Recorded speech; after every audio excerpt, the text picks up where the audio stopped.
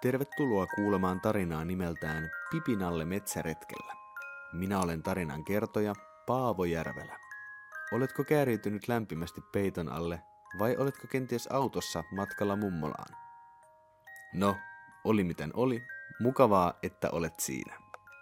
Olethan muistanut ottaa Pipi Nalle metsäretkellä kirjan eteesi.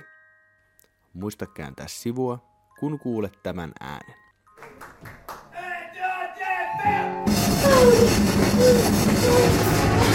Herra Jumala, mistä tämä Jumalan hylkäämä jynkky tähän tuli?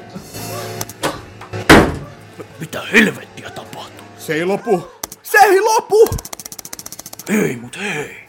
Tämähän voi olla hyvä juttu. Mikä tässä on mukaan hyvää?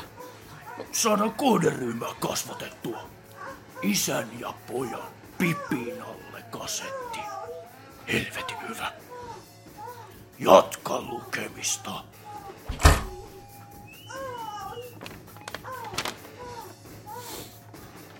Lapset